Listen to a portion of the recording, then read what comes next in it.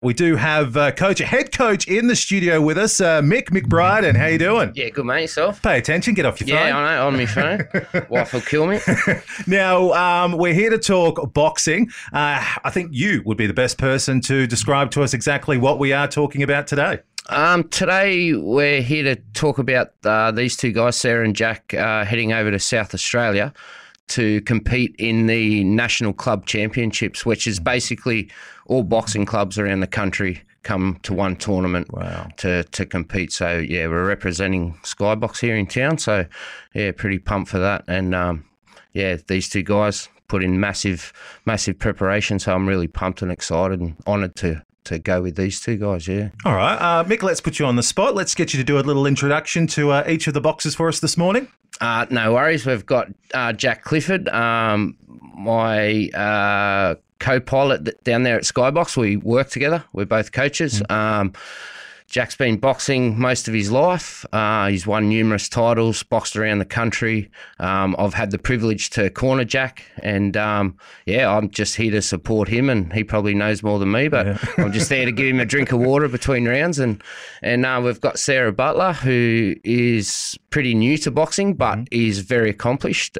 She's won 2 state titles, and I also have the privilege to train and corner Sarah. So, it's just an honour to be able to go along with these guys and watch them do their work. So yeah, all right. Well, I would say thank you both for joining us this morning, and let's start with Sarah. So, only new to boxing. First off, why did you get into it? Yeah, I suppose I was looking more for a just like group fitness, something to keep me on track, I suppose. Skybox is just down the road from where I live too, so it was nice to come in and have a few fitbox sessions. But really, as soon as I wrapped my hands for the first time, I knew I wanted to compete in some way, shape or form. So, got into training, and we did a internal boxing camp, I suppose. So like sparring between a couple other women at the club. On the back of that, like really wanted to ramp up the training and start competing. Wow. Because I'm not an athlete, I'm not a boxer. So for me, thinking about the training, I absolutely get the switch to like, all right, I can step into a ring and I can go up against another person. How do you come to that decision that you're ready to do that? It's hard. Like the first time, I've never thrown a punch at someone prior to this, nor been on the receiving end of a punch before this. It's not something that I necessarily thought was on brand for myself per se. But yeah, like learning to punch someone and not be afraid to take that punch, it was definitely a process. Yeah, I can imagine. We've also got Jack in here. Mick mentioned that you've been boxing for quite some time.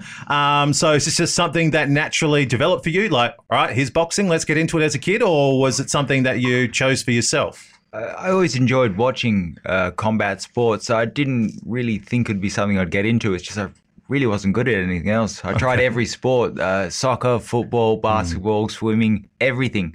I was just rubbish at everything. And I really wanted to do something and compete and really be active. And eventually I found boxing and I was like, well, all right, I'm not fantastic, but I can work. And over a year, 2 years, you sort of see little bits of improvement and you're just like, well, hang on, this is the one that I'm going to stick with. This is great. This is what I want to see. This is what I want to do. Fantastic. All right. So obviously still training as a boxer, looking to go over to South Australia along with Sarah as well. How are you feeling about things? Where are you right now in regards to training and being ready for the competition? Right now we're a little over a week out, so we're really in it. It's wake up at 4, get the first training done, then we're down to the beach at 7, lovely and chilly, and then after this we're going straight back to the gym again. So it's really in the thick of things now for the last week or two. A couple of days before, that's where the fun happens. Nice and relaxed, cool down, look after your body, good food, nice and rest, and then the real fun begins then. Yeah, wow. So have you done a bout like this before? Is this something like, especially this lead up with the training, something you're familiar with? Travelling interstate is always, it adds, a couple more things to think about, food. This is the second year in a row that I'll be going to Adelaide for these club championship. I'm looking to do really well, looking to do a lot better than last time, looking to get more up. So it's always great just to go. Yeah. just to go represent your club, represent your state. It's really good fun. Awesome. All right. Sarah, how about yourself? How are you feeling? Have you travelled interstate for anything like this before? No, this is going to be my last novice bout. So this will be my 5th fight coming into this. So really nice way to tie it up, wrap it all up together. But yeah, as far as travelling goes, as far as I've gone has been Perth so far. So this will be, a big opportunity for me to reach out a bit further and see what the country has. All right. So question for the three of you. Obviously, how people view boxing has changed tremendously over the last 10, 20, 30 years. There's a lot more people getting into it, a lot more younger people getting into it as well. They're definitely finding an avenue as well, especially for kids that have issues. It gives them structure. It gives them fitness. What advice would you give to people who are interested in getting into boxing? Obviously, it's for anyone and everyone. So perhaps looking at your own stories, how would you describe boxing and how would you encourage people to get into it? Yeah, you're right. It is for everyone. Everyone can do it on some level. Like some people won't go on to compete, but they will definitely get something out of it, and it will change your life. I've seen case after case of where it has improved people's lives, not just the sport, but what it gives to your life skills, discipline and structure. And you can transfer that into everyday life. If you take sort of the violent sort of reputation away from it, not much else out there gives you what boxing does in that regard, is the structure, discipline and camaraderie. Like I'm from over east originally, but I met so many people around the country. I still talk to some of them. You just make friendships for life, and you just feel like you belong to something special, Yeah.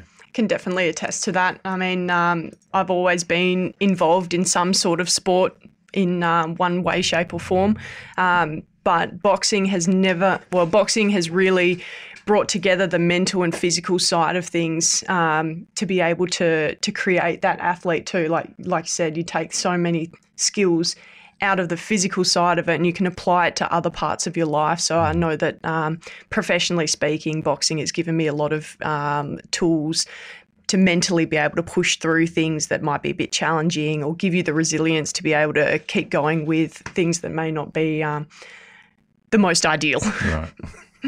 Yeah, the amount of people who come into the gym and like, I just want 45 minutes twice a week and I just want to do this and just that's all it's going to be. Okay. A month later, they're like, maybe a little bit more.